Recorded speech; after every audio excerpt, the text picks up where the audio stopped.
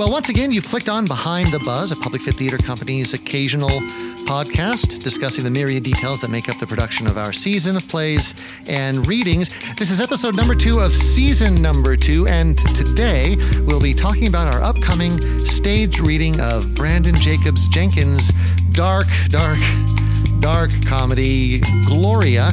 I'm Joe Kukin, producing director here at APF, and as always, I'm joined by artistic director Emily Pereth.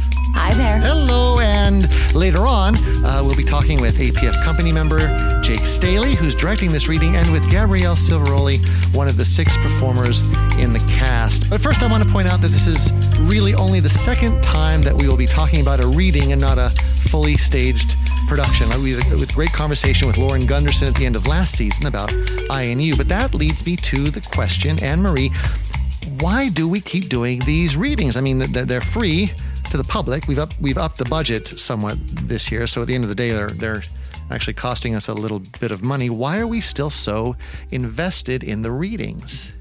Well, I think free is one of the reasons. We want people to actually see theater, and we have a nice partnership with the library district here in Las Vegas.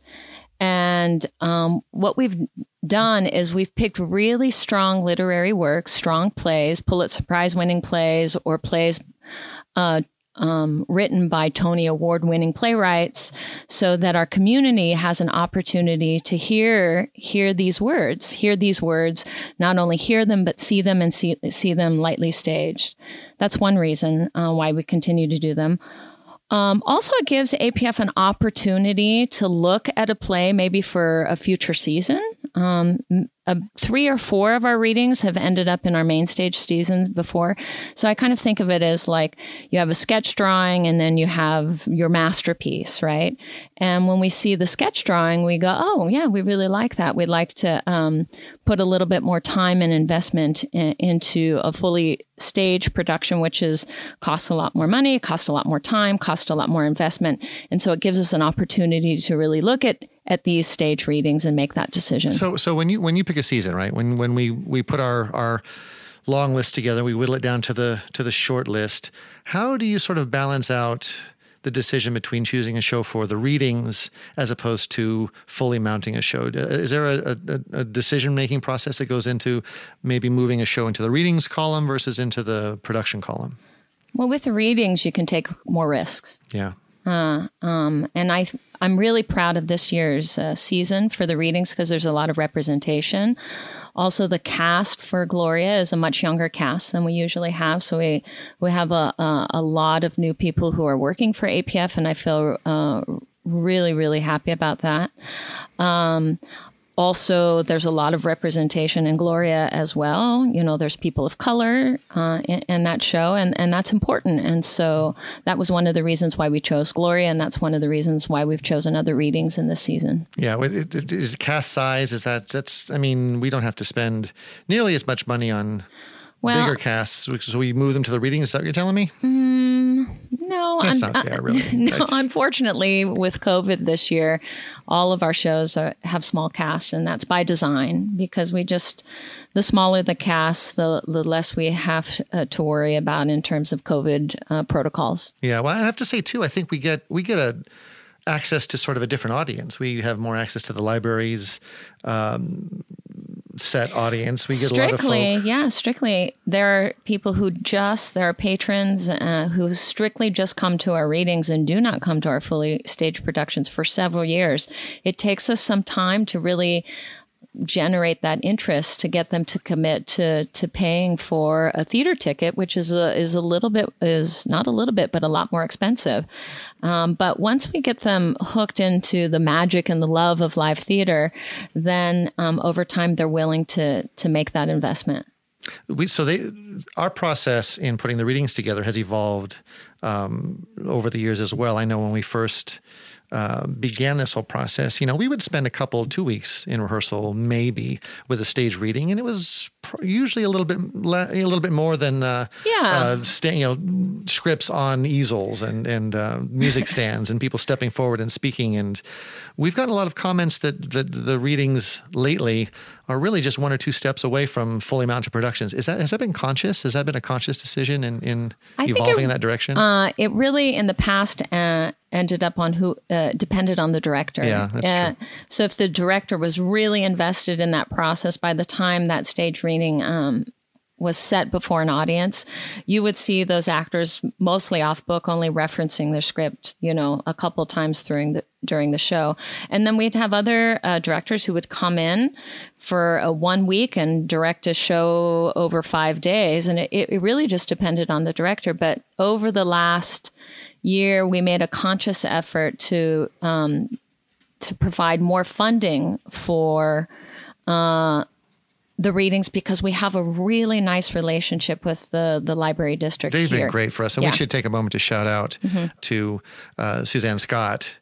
At the Las Vegas Clark County Library District. At the Las Vegas Clark County Library District. They have been just ridiculously cooperative and supportive in the stuff that we've been doing. We've been there for how many years now?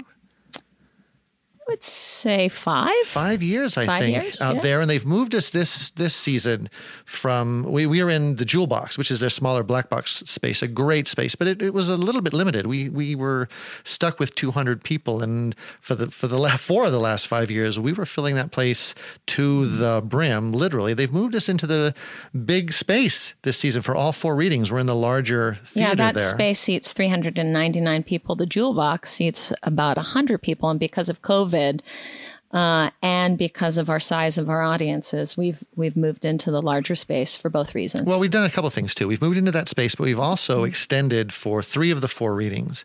We've extended performance dates as well. We're not; these used to be just one-offs, and it was catch it if you can, and if you didn't make it, sorry, we'll see you at the next one. This season, we're trying something different. You want to talk about that a little bit? Yeah, I really value the readings. I think that's where, like I said before, that's where we take risks. That's where we start working with new directors, new designers. And the product is overwhelmingly exceptional. I'm very proud of that programming. And so we want to make sure that more people are seeing theater. Many people do not have access to theater because of money, because of time, because they have children, because of so many reasons. And so we want to give people the opportunity, every opportunity we can, to see theater and cultivate that interest. And so that's why we've moved not from 1 day, but to 2. As long as we're giving shout outs, I want to go back and just give another shout out to Lauren Gunderson, who sparked a lot of these topics with you and I. She was very clear about. Yeah, she told us we have to go and ask the people who are not coming to the theater why they're not coming. Sure. And that we can't just make those decisions ourselves and make assumptions. And that's changed a lot of our scheduling this year. We've added the matinee for the readings, with the exception of Stop Kiss. Scheduling just wouldn't allow that. But all the other readings are Friday night, Saturday matinee. But we've also changed our production schedule as well. You want to just chat about that real quick? Sure. And when we're in a main stage setting, we have a Friday night performance, a Saturday matinee, a Sunday matinee, and a Monday night performance. That way we give gig workers and those workers who work on the strip an opportunity also to see our theater. And that would be our Monday night show. So, and that's all for all 4 weeks. That's not just a one-off. That's for all the entire run of the show. So really varied time schedules so that it gives more opportunity to see theater. And again, like you said, it's just a chance to try and get more people in to see theater where possible. Absolutely. Yeah. You talked about the increased budget for these readings a little bit. Where's that money going? Well, that money's going to the director. It's going to every person on that production team, designers. It's always been one of our mandates at the Public Fit that we want to pay our artists. Right. But in the past, our readings have been voluntary. And so we went to our board of directors and we said, hey, we should follow through with that same idea with our readings. And so even though the budget is much smaller, I'm here to say, yes, everybody on those teams is getting paid. Well, but we're also adding costume design, which means costumes. We're adding set design, which means sets. Right. I would say that it's not a fully realized costume design or a fully realized set design, but it's like an impression, much like a sketch, right? So there are design meetings, there's concepts at play, but it's not as fully realized as you would see in a main stage production. Well, let's bring Jake and Gabby into the conversation, as long as we're talking about production budgets and design work, because Jake had to go through the same sort of production meetings that we've gone through with our bigger shows, dealing with designers, dealing with images and elements and impressions. So let me just introduce them really quickly. Jake, hey Jake. Hi, that's how you Jake doing? over there. Jake Staley received his BFA in theater and dance. I didn't know that. I didn't know that you had a BFA in theater. Don't talk about that. Don't talk about that. Don't talk about that. So one more time, go ahead. just so that everyone, for those of you at home taking notes, please write this down. Jake Staley received his BFA in theater and dance. Oh no, yeah. At the University of Wyoming. Then he moved to Florida, like you do, to complete his MFA in acting at Florida State University, a solo conservatory for actor training, where he spent some time abroad, actually studying in London with that program, yeah? Correct, yeah. You may have seen him over at Cockroach in Still Dance the Stars, but you certainly saw him here at a public fit in a number of stage readings, but also in Elephant Man, and most recently, Jake was in August Osage County. Hey, Jake. Hey. Gabrielle Silveroli is making her APF debut. Hello. Here with Gloria. She's playing Kendra/Jenna in the play. We'll talk about that slash in a little bit, because I think those slashes are important. She's playing Kendra/Jenna in the play. Gabrielle comes to us from Phoenix, but she's been here long enough to be considered a native. She was only little when she showed up. She has a BA in theater from UNLV, focusing on stage and screen. Is that right? Yeah. Correct. You might have seen her over there in Legally Blonde, Julius Caesar, and Love's Labor's Lost, one of the toughest Shakespeare comedies, I think. Yeah, it was a tough one. It's a tough one. And you might have seen her on the strip too. She was in Tony and Tina's Wedding when it was still hanging around. Gabby, can I call you Gabby? Yeah. Gabby, thanks for showing up. Jake, I'm going to start with you. We were talking about increasing the budgets a little bit for the readings, which means you had a little bit more responsibility in dealing with designers and not just the script and actors. So you were in production meetings pretty quickly. Yeah, pretty early on, we were dealing with costumes, sets, and sound primarily, and a builder for the sets. And it's been very exciting.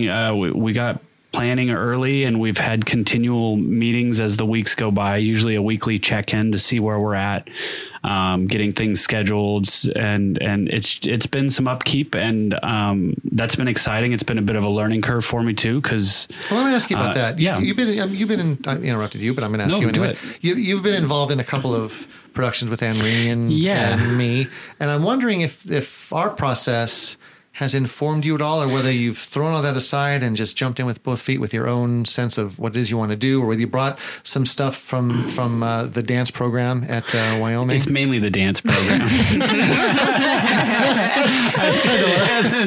hasn't been beneficial until now. It's finally paying off. I hope you saved those jazz slippers, I assume. It's just moving out of the way.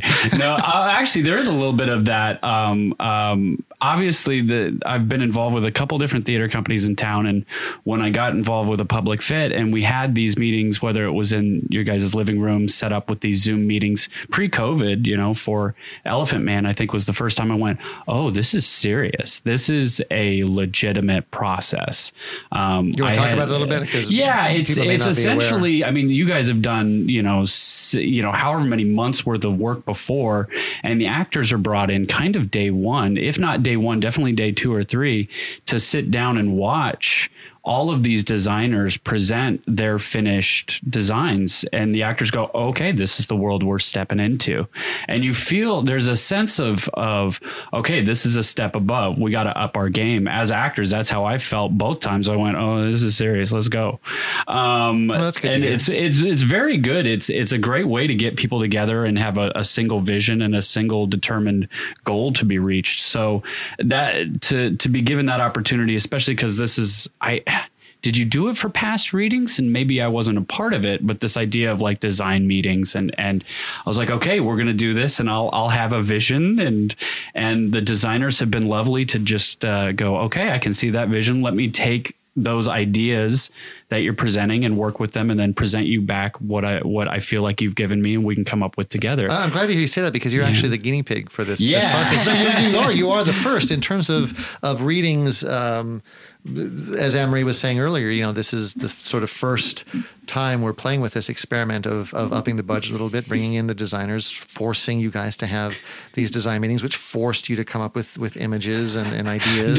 No, I wanted to. That's what I'm saying. No, I totally did. Like I knew what the goal to be reached was, but it's very important to do those things. Yeah. So it can bring everyone together, and you're not, as Anne-Marie put it to me at one point before we even got started, it's not a rock soup anymore. It's not, okay, you bring this, you bring this, you bring this. It's we've got the ability to make this elevated. So we're doing that. So Gabby, I'm going to jump to you really quick. Does that resonate? Did that make any impact on the rehearsal process for you? Do you think? I think so. I think especially once we got Kendra, and she's responsible for doing costumes. I mean, once we were able to see like concept wise, like that sort of thing, and then even just the way that the set was set up, I think it does make a difference to get us all on the same page and just to get us focused. And it was also, at least for me anyway, in my character, just seeing the sort of costumes that she wanted us in, being like, okay, I have envisioned this in that sort of correct way. And we've all been on the same page and working towards that same goal. So yeah, for sure. Well, I think just from my perspective, it feels good knowing that there is a uniform thought in place, and you're not just sort of making shit up as you go along. It's just nice to know like you're a team and you're doing the same thing and you're looking at the same thing, and you don't feel crazy because you know that it's all sort of just confirmed by everybody that we're working on the same thing. Well, and a play like this too. So let's talk about Gloria a little bit. A play like Gloria. For me, Jacobs Jenkins has really written a very rich, symbolic play in a lot of ways. It comments, I don't know, on America, comments on a lot of things. It's a very layered play. So I think without that sort of prep, you might be a little bit at sea because there's so much there to work with. Gabby, since we just started with you, what was your first reaction to the play? I don't know if you'd read it before you would audition for us. Of course I did. Yeah, well done. Well done. I did my actor work. I read. Actors should read plays. My first impression, that plot twist, I don't want to give anything away, but I mean, right after that first act, just being like, holy cow, this is a lot different than I thought it was going to be. And fully understanding that this was a play that had something to say. And then there is, spoilers or no spoilers, there is a pretty big event that happens right at the end of Act 1 that really sort of shapes the rest of the play. But it doesn't, it's a surprise, but kind of, because the beginning of the play hints at it. Yeah. Doesn't actually, throughout Act 1, there's plenty of hints, and there's a thing right now that I'm dealing with where I'm like, do I want to play that or do I want to underplay that, and how much of the hand are we going to give away here? What's going to make your decision for you? Seeing a few more runs, I think. Going as this too on the nose. Right now, I'm in the process of kind of pulling back from it to go. I want it to be more of a surprise. What was your reaction when you first read the play? Honestly, I remember being really invested in the first act for the fact that these were, and I've kind of grown out of this idea, but the fact that this was kind of a millennial play. Yeah. And I was like, oh yeah, it's the people up above us. It's those baby boomers and those traditionalists, or sometimes the Gen Xers are keeping us down. And if only we were in charge, everything would be better. Cause there's elements of that, pretty heavy actually from Kendra's character. And yet then when the shift happened, I was like, oh, this is entirely different. This is about something deeper, I feel. And honestly, I think the play then points to the opposite of my point of what I just stated about the generational differences. So it becomes more universal at that point. Yeah, I think it's, and I've grown to look at this play in a way where I'm like, oh yeah, we're all the same. It feels like a very American play, though, to me. It feels like more of a statement of America. And here's where we pause for a second, and I turn to Anne-Marie and I ask her to describe to us what the play is about, because she'll be able to do it without spoilers, and she can tell us what Gloria is. Tell us about that. We've been talking about this play, and no one out there who has read it yet knows what it's about. So give me your elevator pitch, Anne-Marie. What is Gloria about? It's about a bunch of awful, ambitious people. That's fair, but let's start with, it's really cynical and really funny. Let's start with something a little bit more basic. Where's it set? Set in an office in New York. Well, Act 1, yes. Act 1 is set in an office in New York in cubicles, right? Cubicles, yes. Yeah. Other questions? Well, it's a marketing. It's an office of marketing for a big magazine in New York. It's modern day. It's earlier in the morning. Well, not super early. It's morning time, and people are arriving at work and the hustle and bustle of a work office environment. See, that feels very American to me. Just as soon as someone says cubicles, I think, people at millennials at cubicles. Starbucks is referenced. Starbucks, Luna Facebook bars, Live. Twitter. Vitamin water. So these are office workers, office workers stuck in cubicles, and then, as we've alluded, Act 1 ends with a remarkable incident. What happens in Act 2 to these people? See, now this more is ambition, more horrible people. We get to see how these characters, two characters in particular, actually three of them, how they've how this thing that happens at the end of Act 1 has shifted them as people. And if they've made true changes in their lives, has this been an awakening for them? Has it left them worse off, better off? Have their goals changed, or have they remained the same? See, that's very lofty. It's a very lofty director thing to say, but it's also about people trying to capitalize on this event as well. Absolutely. In terms of the American angle, this is an opportunity to make a buck off of this thing that's happened. Yeah. So Gabby, is this a comedy or a tragedy? Oh, I've been saying dark. I've used 3 darks. I say dark comedy. Yeah. I would probably stick with the dark comedy aspect because I think it's hilarious. But yes, it is also tragic. So dark comedy feels like probably the best way to describe it, I would say. Yeah. Where's the humor?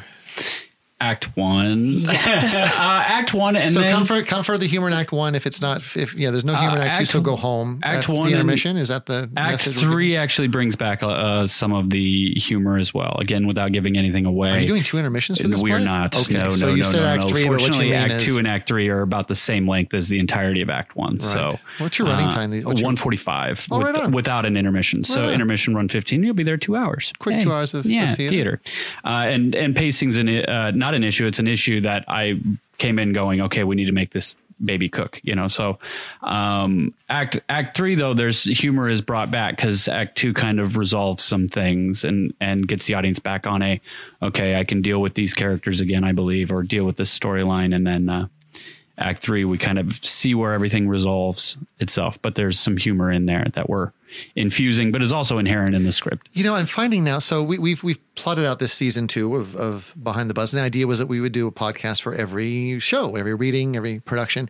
And it's occurring to me now as we talk about this, that it's hard to really talk about the play without throwing spoilers out there. I know. When does this is airing beforehand, right? Oh yeah, so we were hoping that this is going to encourage people to come see the show. Just spoil it. Well, that's a question. I mean, I'm going to actually put that out there. We almost can't talk much about anything if we don't. I'm wondering how much we can talk about. We can put a spoiler alert at the front of this episode. I'll put a spoiler alert now and from say, here on out, we're spoiling the show. That's a great idea. If you want to be surprised by Gloria, want to be completely surprised, come back to this. Hit pause right now. Put it back in your podcast queue. Come see us on October 22nd or 23rd, and then come back and. Hey, I'd like to take a quick moment here to let everyone know what's coming up at A Public Fit. In a spurt of confident optimism, we've planned out our 2020-2021 season, and we could not be more excited. We've added a second performance to the readings, a Saturday matinee that will follow our regular 7 o'clock Friday show, continuing our wonderful partnership with the Las Vegas Clark County Library District. So Dominique Morissau's dynamic drama Skeleton Crew runs January 28th and 29th, and the heartbreaking Stop Kiss by Diana Sun will run for just one night on March 25th. We'll conclude this year's reading season with Will Arbery's incredibly controversial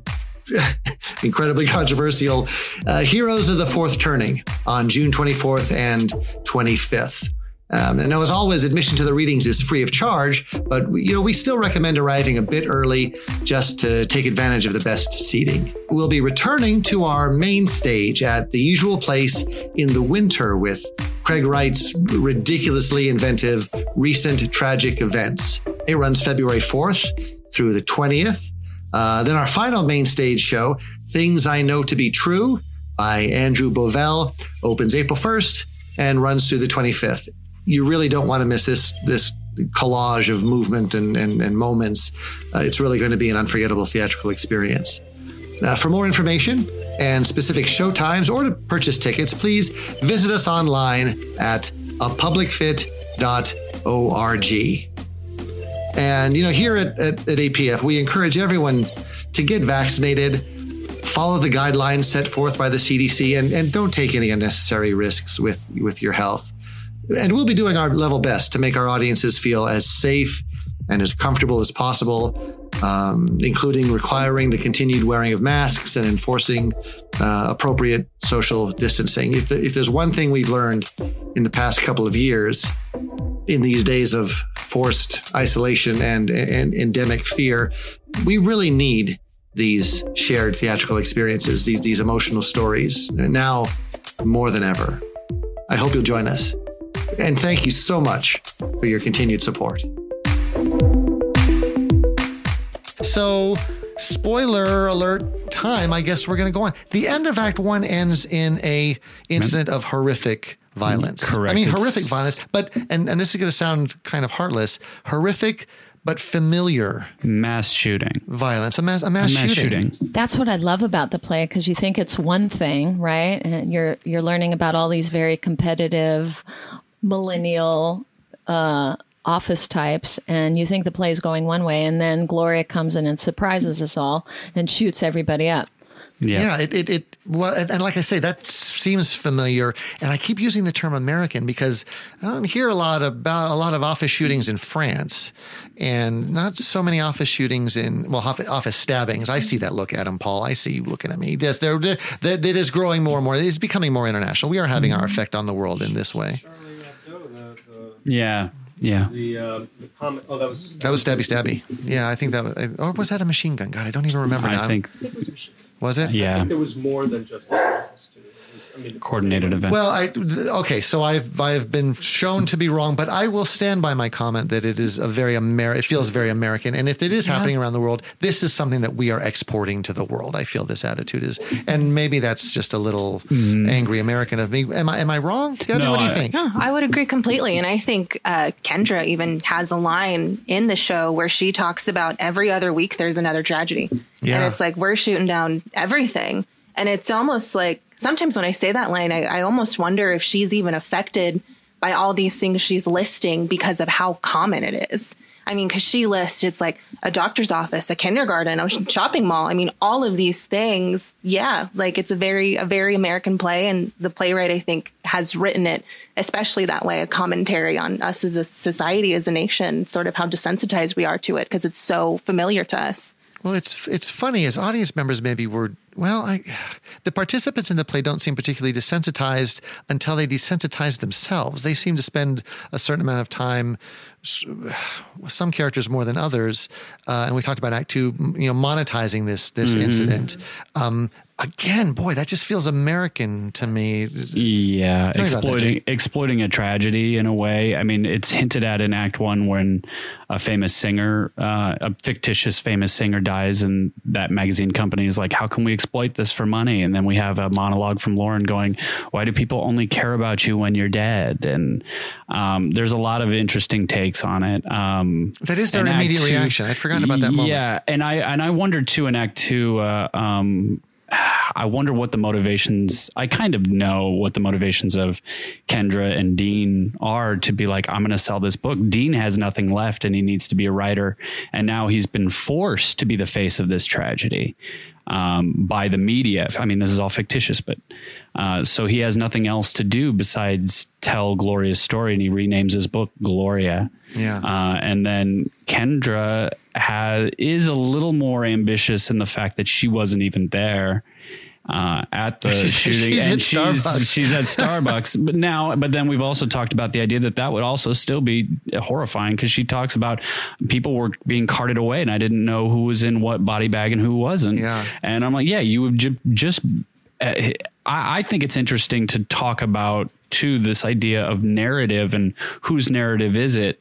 Does Kendra have a right to say her story? Does Dean have a right to say his story? Should it be Gloria's story? Should it be Nan's story? And is that ambition okay or not? Or does it mainly lead to pain and suffering? So on the day that we're recording this, it has been, I think, 2 days now since it was announced that Alex Jones has lost his Sandy Hook lawsuit and is being held responsible for the ridiculous vitriol and nonsense that suggested that Sandy Hook was fake, and that the horrible consequences of that, of family members being literally threatened with death for faking, literal child murder. This feels a lot more topical now, because here we have people who are in the play writing books about this very real incident, very real to them, and they come at it from different perspectives. Is that? Yeah, it's yes. Yeah, one perspective is talking about the victims and saying we shouldn't be talking about the perpetrator. We've got somebody that's talking about their own experience as if they were intimately involved with it. Actually, both, because Kendra talks about it as, well, she has to talk about the victims, and Nan talks about it as if she saw everything, but she was behind a glass window that was fogged up. So she wasn't as affected as Dean. And then the one that is most affected, Dean, can't even get his story out because he's so traumatized by the event. And that's part of my question too, is that we have so many different perspectives. People who were literally there, people who were literally killed, people who were doing the literal killing, but also Kendra, who comes back and witnesses the aftermath. But the public at large, New York had a different reaction. We all had a reaction. I'm bringing up more horrible tragedies. A different reaction to 9/11 when you were in New York or the Bronx than when you were here in Las Vegas. We had a similar reaction, but it was different. And the reaction of sort of people watching these tragedies is also part of the play, I think. Yeah. Sorry, Anne-Marie had something, but I was going to go off on a tangent. I was at your rehearsal the other day, and I'm watching all of your wonderful staging and all of this wonderful characterization that you've created with your actors. And when Gloria comes in, and, I know what happens at the end of the first act, I felt really sorry for her, even though she's the one that kills everybody. And I wonder if that's by design of the play, or is that by design for you? But here she's the murderer, and I feel sorry for her. I think I've been pushing, because I think you can play it a lot of different ways. I've been playing that she is that society at large has pushed her to do this, right? That she is a product of capitalism in a way, which is controversial to say, but maybe not. I don't know. But that she had no other choice, that she was playing the game for so long that eventually she just snaps because of the pressures of being 15 years at a job. No one pays attention to her. She's doing these good acts over and over again for people. And then she throws a party when she finally, which I think is actually the inciting incident, is she saves up her money for 15 years, buys a house, and no one is bothered to go because she's kind of weird. And no one will also fire her because they don't fire anyone, so they give people this false sense of hope. And then, of course, Lauren has this beautiful monologue in Act 3. Again, spoilers, talking about how, no, you guys all want to put Gloria in a box. You want to put her, you want to think she was creepy or from Florida, or that she wore red, so that was somehow a symbol. And people are more complex than that. She was really sweet. She knitted for me, and she made these things, and we can't really know why she did what she did. And so trying to figure these people out, it's all subjective from person to person. The thing I love about this play, and it's kind of bleeds over into his other works, is everything's subjective. Everything, he really points to subjectivity of people lying to themselves and then telling themselves they believe what they believe. And everybody has a different point of view, and none of them are exactly on the money. Well, there are also no easy answers. It's not easy. It's very easy to say, well, Gloria is a product of the business environment. It's more than that. Gloria is a product of her own, DNA and upbringing. It's more difficult than that. She's a product of her own personality and her love of cats and knitting. It's more complicated than that as well. Gabby, with that sort of level of complication, sort of in creating characters, is it hard to create these people on stage, being forced just because of the nature of the script to create such complicated characters, or is it a worthwhile challenge? It's a worthwhile challenge for sure, but definitely a challenge. These characters, it's difficult to convey, like, what are they guarding within themselves, right? Because they all are bringing something into the office, like trying to protect something within themselves. So how do you humanize that? How do you make these really complicated, full people that I think we all sort of know some variation of all these characters, right, or have met them or have worked with them? So how do you bring them to life and, celebrate their good qualities while also understanding, like, yeah, they kind of suck. Like a lot of their bad qualities are right at the forefront, but that's not something you can lean on. Otherwise I think it's miserable for the audience that way. It's funny. All of my best friends kind of suck. I mean, everyone I know are wonderful people, and they kind of suck in some ways. And I think that's a really important quality for a character to have, is that in some ways people kind of suck. Yeah, for sure. Huh. Yeah. I was, it's only been recently that we've, because of the just the way the world is going these days, in the world in which we live in, we've only recently in the last couple of seasons put up trigger warnings for things in shows. I've got a pretty big list on this one. Yeah, violence, gun violence, casual racism. What am I missing? There's a couple. There are things that might really bother folk in the show. I mean, loud noises. Loud noises. Loud noises, a trick thing. There's going to be shocking loud noises with the gun violence. So there will be loud noises in the show.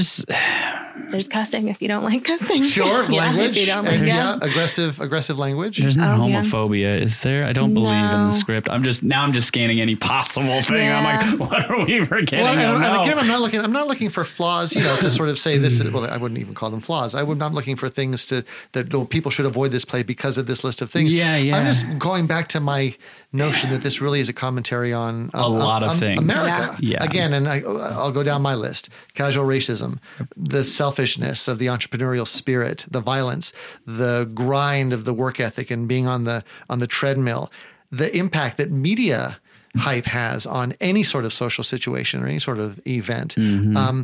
But there's also in the play that element of shock. And if you've listened to all of this and have embraced the lack of surprise, that element of shock at Act One, I think, is necessary to the script. It does something to the play but I'm not quite sure why. I'm not quite sure what it is. Have you thought about that at all, Jake? I just like the feeling of it, and the logic of it, I'm not sure, outside of maybe because I know he does some stuff in his other works that's always like, oh, that's a hot topic. And I know him as I don't know him personally as a playwright, but I know his point of view as a playwright is we have these things that we don't like to look at.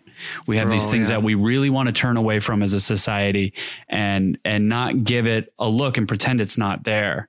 And then we're not helping heal the situation at all by doing that. So he likes to look directly into the face of whatever thing that terrifies us and have it on full display. And so to have a mass shooting front and center in front of everyone, and then dealing with that post and seeing what happens, I think was his whole point of the show. So, also, having gone to your rehearsal, I was really surprised, and I think this is in the writing, and I think it's also in your direction, is he spends a lot of time in the first act really crafting these characters, right? And so you have to invest in character. But then when you create this huge event, I mean, it's a massive event in storytelling. When people are still in the play, people are still talking about it years later. They're still discussing. They know when you say Gloria, they know who you're talking about. Right. This massive event where there's this mass shooting, I become so interested in how people are navigating the event that the writing and the directing and the characters that you've created makes me lean in a really large way. And I really like that about the story itself. Right. There's another element just in the structure of the play. I'm sorry. No. I think you're about to hit on it. Go ahead. I think this is where you're transitioning. Are you about to talk about the slashes? I was about to talk about the slashes. So right. It's a 6-member cast, but there are 11 characters. Correct. Nearly everyone. Oh no, there's just one character that doesn't. But switch one does yet. 3, so there's 12 characters. Actually, there's 13. There's more than 13. 6. There's 13. Everyone in the play. Count them. I believe it's 13. Everybody's counting right now. Everyone in the play, with one exception, plays a number of characters. Yep. At least 2. Correct. One plays 3. Mm-hmm. Talk about that a little bit. And Anne-Marie gives you the thumbs up. She says there's 13. I think it's fascinating. I mean, not only is it fun for actors to dive into that, because you're like, I get to play 3 characters, not just one.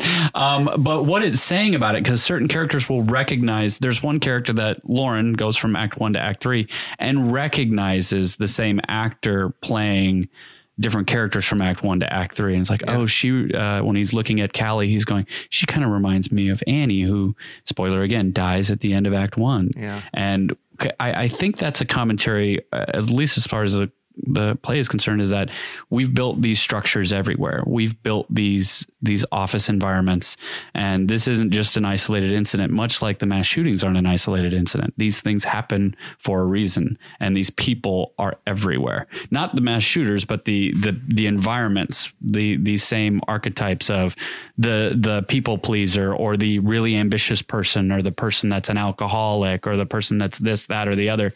They're replicated. We're not all alone. We've got people that are the same all around us.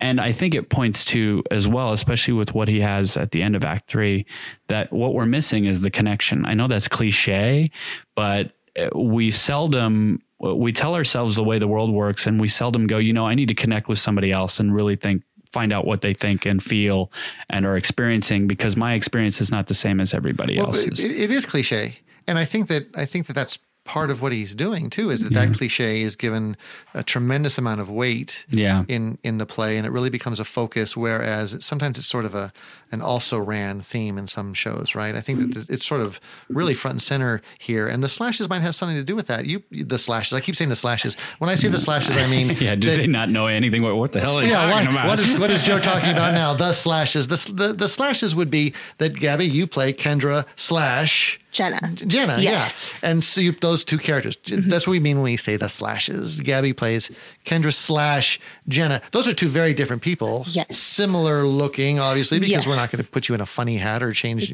a fake nose on you or anything.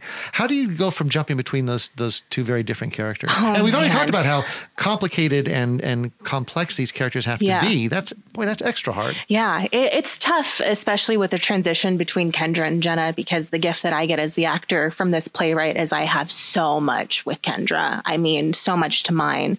And I think with Jenna, sometimes I almost feel like she's like if Kendra grew up. It's almost like that's what Jenna is Jenna is 40-year-old Kendra who has seen like the fruits of her labor sort of come into fruition. I still am in the process of trying to differentiate fully Jenna versus Kendra, but I think because of the commentary that the playwright is making, I think they sort of live almost in the same sort of energy. Yeah. And there's a strange, the sensation I get when I read it or I watch it, and we've discovered this in the last rehearsal or 2, actually, with the final moment, is a bit of a winking at the audience of, hey, we're the same people, but we're not. And we're making them different.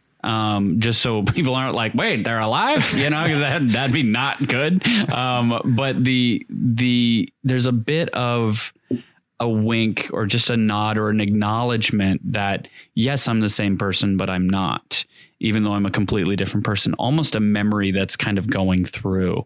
It honestly, as an audience member, and this is again a subjective viewer experience, when Jenna comes back, or when Kendra comes back as Jenna, when Devin comes back as Dean, when these people repopulate, I get a joy. There's a sense of, oh, they're getting a second chance, or we have another opportunity to fix this. Oh, that's interesting. And there's a bit of delight I see in seeing them repopulate in Act 3, that I'm like, okay, not all hope is lost. We'll be okay. We'll be okay. Is that in the script, or is that just I think that's my subjective experience. Yeah, because when I read it, I got to Act 3 and they were all back, I was like, oh, here we go again. Yeah, see? Here we go again. Yeah. Are they going to be different? Are they going to be the ones who make the change? Are they going to be the better boomers? I don't know. The better boomers.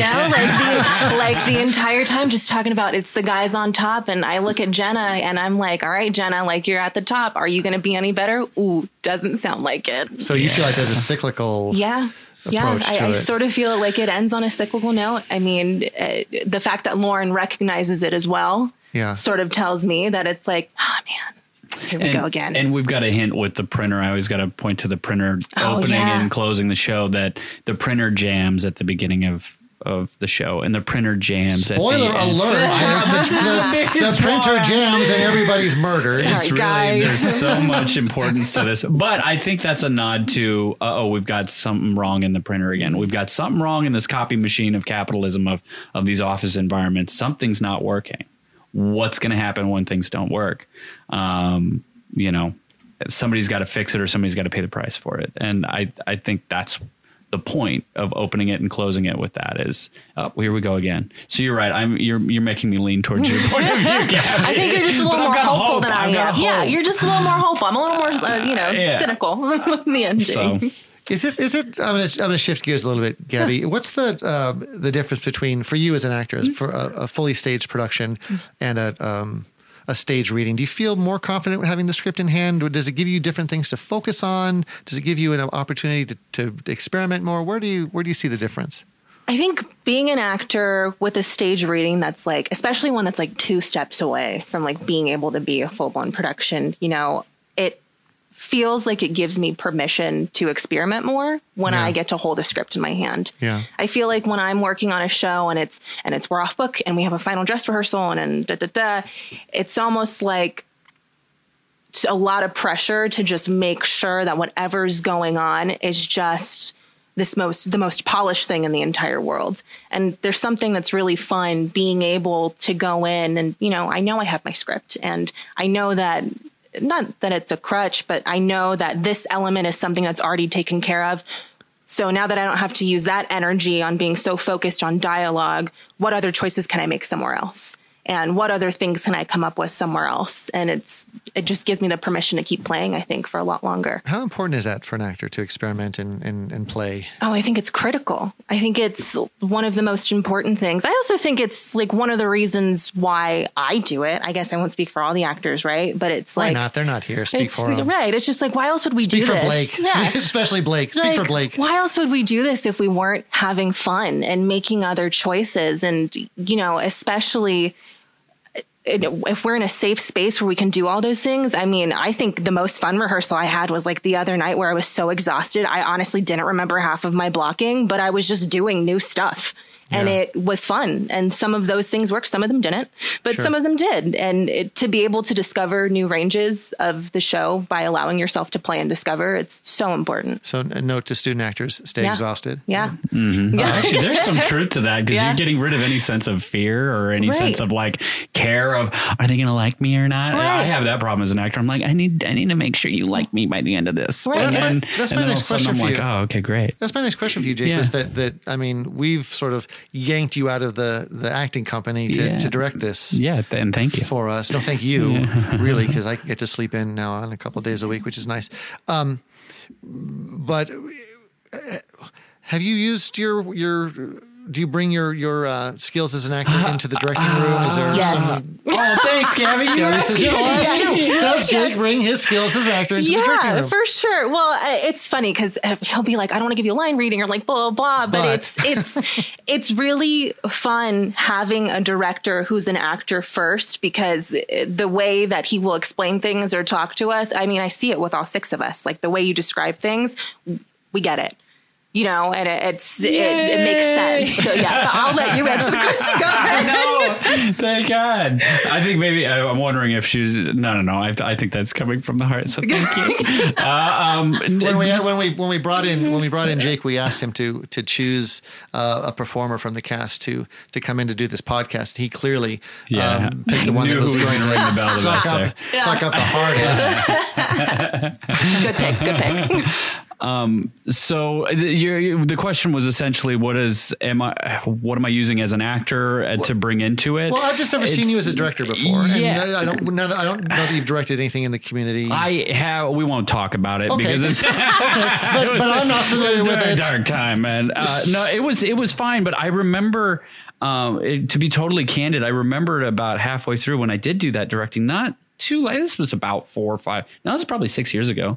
Where I had kind of lost faith with the actors. I could see it in their eyes. I could see the actors going, I've given up on you. And I was like, oh no, I'm losing them. But it was also a tiring process. There was a lot of factors going into that. So there was a little fear and reservation about this process, which I kept to myself. I'm like, no, it's going to be different this time. And I feel like it has been. It's been, I was surprised at how much fun it was right off the bat. I remember coming home a few times and just being, this is a blast. This is a blast. And of course, there's a couple rehearsals where I get a little worried and I'm like, okay, we've got some work to do, get to the grindstone. But in terms of giving notes or in terms of, I feel like it's taught me more as an actor than maybe I'm able to like give any, I don't want to say teaching lessons or anything to anybody else. I hope they're picking up stuff that's of use for maybe forever.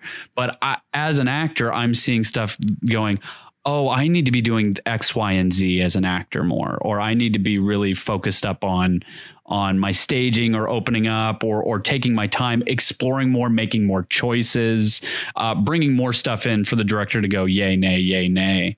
Because personally, as an actor, I come in a lot and I'm like, okay, I did it once, good. Great. That's how I'm going to do it forever. Versus going, all right, we know that works. That door's open. It's a possibility, but I can go explore all of these other doors and come back to this maybe final dress, you know? So I know you as an actor, and I know many of the actors who work for a Public Fit. And there are some actors who work for a Public Fit who are amazing as actors, but that's the role that they should play. Right. Whereas you're very articulate. You are clear when you communicate with people. Also, you're kind. You're not egotistical. You really care about the people that you're working with, and it's about getting them to live on stage. It's not about you. Everybody directing attention to you, and that's one of those things that are describing are what make for a really, really, really talented and good director. Why did you choose this play to be part of the season? Why is it, at the very beginning of this podcast, we talked about the humanity of the shows that we were choosing and the inclusion and the fact that there were a number of people of color in this show, and we just felt like a bigger range. But this show specifically it's a very dark, specific show. So when we were reading the plays over Zoom during COVID and we were all locked down, everybody on the team loved this play. They were like, they loved the cynicism and the darkness and the humor. And a Public Fit does a lot of dark plays, and not all of them have that element of humor in them. And even though it may not be, my cup of tea, right? I saw that everybody else was loving it. And I was like, okay, we have to put this type of story into our season. And like I said before, there's representation, there's young people, we're reaching a larger audience, and the writing is just really, really good. It's so good. Yeah, it really is. High quality. Yeah, I remember I read as dean, I think, for when we did it over Zoom. I think, didn't I? I did. Yeah, I'm totally remembering this right, and I'm not inserting this fabricated memory into my own brain. And I remember being like, "Oh, this line's coming up," and reading it beforehand and going, I was so shocked by the end of Act 1. But I also thought the language was so accessible. Like, this was a line approaching that I want to say this so bad because it's just so clearly modern. It's so clearly modern. I don't have to search for the subtext of what this line means. Even though there is subtext to it, but it's so very clear, at least to me when I read it, and at least for the character of Dean. Some of the others, you have to mine for it because these characters are different. But I just want to remind everybody out there that when we keep talking about the Zoom readings when COVID first happened, we had to cancel our season, and literally the second day of rehearsal for Sense and Sensibility, we pulled the plug. And I think I speak for Anne-Marie when I say we thought we were going to be down for 2 months and then hop back up again, put that show back up and finish up. And here we are, almost 2 years later. So we spent our time as a company at a Public Fit. We did not want to just shut down completely, and we read plays together as a group over Zoom, often with just a group of readers, but frequently as well. We had a couple of people who would just sit in to listen, and then we would, like we do, we would buzz about it afterwards. We talk about everything we do, and we spent a lot of time talking about this play when we did it. We read over the course of the first lockdown about 45 plays. We have a pretty rich now understanding of a lot of modern shows. We read a lot of plays, so that's what we're talking about. We talk about Zoom, and so what are we talked about the play, and I'm going to start with Jake, you on this, and then we're going to pull you in, Gabby. I keep saying casual racism. There seems to be an element of casual racism in the play. And I want to say right offhand, Brendan Jacobs Jenkins is a playwright of color. Correct. And he's very specific about some of the casting in the show. In fact, Kendra is meant to be Asian. Correct. In the language that he says in the play, he says she speaks to her mother in Chinese or Korean, or that's not really specific, but it's clearly Asian. Yeah. You were a little concerned about that, and I look over at Gabby, and I kind of see why. You want to talk about that a little bit? Yeah. Well, and look, I'm going to say right now, don't write me an email about how horribly racist and non-inclusive we are. This is exactly what inclusion is about, and I think we should talk honestly about it, because otherwise, what's the point? Sure. I think it was, to be fair, I've always had a little bit of worry around offending anyone, especially in today's culture. That offends me, actually. I know. See, I'm okay offending you, oddly enough. That's fair. That's no, fair. It's strange because I'm like, is this right or is it not? And there's a lot of things that people are ignorant to or just don't know. Some of the older, I don't want to put labels, but some of the older generation does certain things that gets them in trouble with the younger generation and vice versa. And some of it's a little ridiculous at times. And I go, wow, we're making a lot of these shifts. I'm talking in vague terms again, so I don't offend anyone. Well, let's talk in specific terms. Let's talk in real specific terms. So Kendra is meant to be Chinese, specifically Asian, ideally Chinese or Korean. Correct. Right. And that was something I knew. Of course, you look through the casting and you, of course, know the play. And I'm like, okay. And then in my head, I was like, I've got this all right. And we saw auditions, and Gabby had a tremendous audition and had on her little questionnaire, and it stood out to me too because I was so struck by it. She was like, people think I'm Mexican, but I'm actually Filipino, or I'm actually Asian. You said something along that line, so I went, she's Asian, we're good. You're cast. Let's toss that to you, Gabby, because clearly it was an issue. It's something that you've dealt with in the past with other casting directors or producers. So you want to talk about that a little bit? Oh yeah, I mean, it's something I deal with always. I am somebody, I guess I'm racially ambiguous when you look at me. Otherwise, usually I get that I lean more like Latina, but I did put that I was Asian on my questionnaire because I knew I wanted Kendra. Right. And I felt like one of my hurdles was going to be that I do not look Chinese. I do not look Korean, but I am Asian. Well, let's talk about Gabby's heritage. What's the story there? So I'm half Filipino. My mom is from the Philippines. She moved here when she was 16. And then my other half is Italian. My dad's Italian. So I've grown up just in a mixed household my entire life, but actually a lot of my childhood was predominantly in a Hispanic area. So a lot of like my tendencies do lean more Hispanic, right? So I understand why it's confusing for people. But with casting and stuff, it's been a weird line for me to walk, because on one hand, I know that I get put in this Hispanic box. So it's like, do I take these parts from people who are actually Hispanic? And, because no one's looking at me for these Asian parts. Right. I'm 5'8", my mom is 5 feet tall. Like, if you look at my family, I very much do not look like a standard Filipino. But I think it's one of my strongest things that I bring to the table as far as something that's out of my control physically, is that you don't know what I am. And I sort of like it. I love it. It feels like one of my secret weapons now that I'm older. Before, it definitely didn't. But yeah, sometimes it's a hurdle, and sometimes it's not. But for Gloria especially, I did not want it to be. Well, and not to be too self-serving, but I think it really serves the play in a couple of moments. There are a couple of moments in the play where that ambiguity works, because characters in the play make some very clear assumptions that are wrong. Yeah, the fortunate thing is the character never says, oddly enough, I'm Chinese heritage or Korean. Right. And there's other people, however, and it's really just one spot where Dean says, after she talks on the phone with her parents in a foreign language, he just goes, well, you just called China or something. So we know, even if a Korean actor was hired in a production, he's still got to say, you just called China or something. Dean is clearly ignorant of he's the language that she's speaking. But it was casual. It is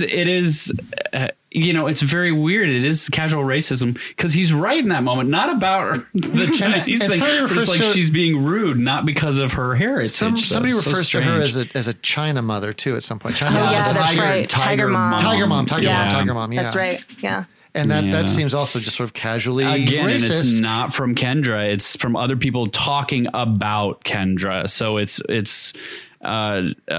and somebody else corrects that character and goes, oh no, you're not supposed to say that. Does that anymore. serve the play? Not making her, casting someone, as Gabby herself has said, is very ethnically ambiguous, much like myself. Yeah. That totally. Was a joke. Yeah, it's just a bad bald white guy joke. Someone who is, ethnically ambiguous, but is assumed by other characters in the play to be a certain thing. Does that work? I think it does with this play in particular, because there's even a moment with another character, Lauren, where when he's not in the room and they're trying to peg down, is he Jewish? Is he gay? Is he this? Is he that? People are always trying to come up with other people's stories for them. So to have that ambiguity, I think across the board is beneficial, because the suffering is caused by people trying to figure people out. If I can figure you out, then I don't need to think about myself, is really kind of one of the major themes for me when I read the play. As long as I keep the focus and attention on other people and them being the problem, whether it be millennials or the gender differences or whatever, and it's not my internal struggle, then I'll be okay. Do you feel like if people had taken the time to figure out Gloria a little early on in the process, we might not have a play here? She might not have gone through. It's arguable that if more people had gone to her party, I hate to say that, because it's a fictitious world. We can say whatever we want, but had more people come to her party, that probably wouldn't have happened. It's sad to think that way, but and how many times in life, is that the case, where if you had just said one thing to one person, or just had one different interaction gone down a different set of a road, you'd have been a different place completely. And it's random, it's chaos, but it's true. So I'm sorry, did I talk a lot on that one, Gabby? What do you want to add in? I'm sorry. I don't think I have anything else to add other than, I'm glad we looked past the Filipino thing. That's really cool. I'm also glad that I get to speak Tagalog. That was something that was important to me when I saw that written in the play that they wanted the character to talk on the phone, either in Chinese or Korean. It was important to me that I was able to speak Tagalog, and, you know, it's dialogue that I'm getting straight from my mom. So like that part of it is cool too. Just she to doesn't get a playwright credit. Sorry. Yeah. But like, just to be able, you know, to have that. And because I know that some people don't even know like what a Filipino is. I used to have a boss that said she did not meet a Filipino person until 10 years ago. And I was like, it's who I am. So, but yeah.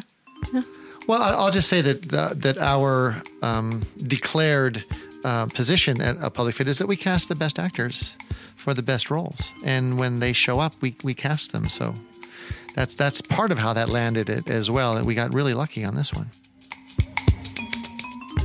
And I think that's it for this episode of Behind the Buzz, APF's continuing conversation about the work that we do. This was Season 2, Episode 2. And I want to thank Jake Staley and Gabrielle Civaroli for joining us today to talk about Gloria by Brendan Jacobs Jenkins. If you enjoy these conversations, well, I assume you've already subscribed. I mean, why wouldn't you? But have you taken the time to give us a quick review? You know, your feedback not only allows us to improve upon the podcast, it also helps other listeners across the web discover these discussions and join the APF conversation. You can contact us directly through the old email by writing us at behindthebuzz@apublicfit.org. And you can visit us online there as well, apublicfit.org. We love to hear from you. And frankly, talking about the work is really one of the favorite things that we do here. Behind the Buzz is a product of A Public Fit Theater Company. It is mixed and edited by Diane Walton and is produced in association with Giant Leap Industries, Adam Paul Director / Demi Gorgon.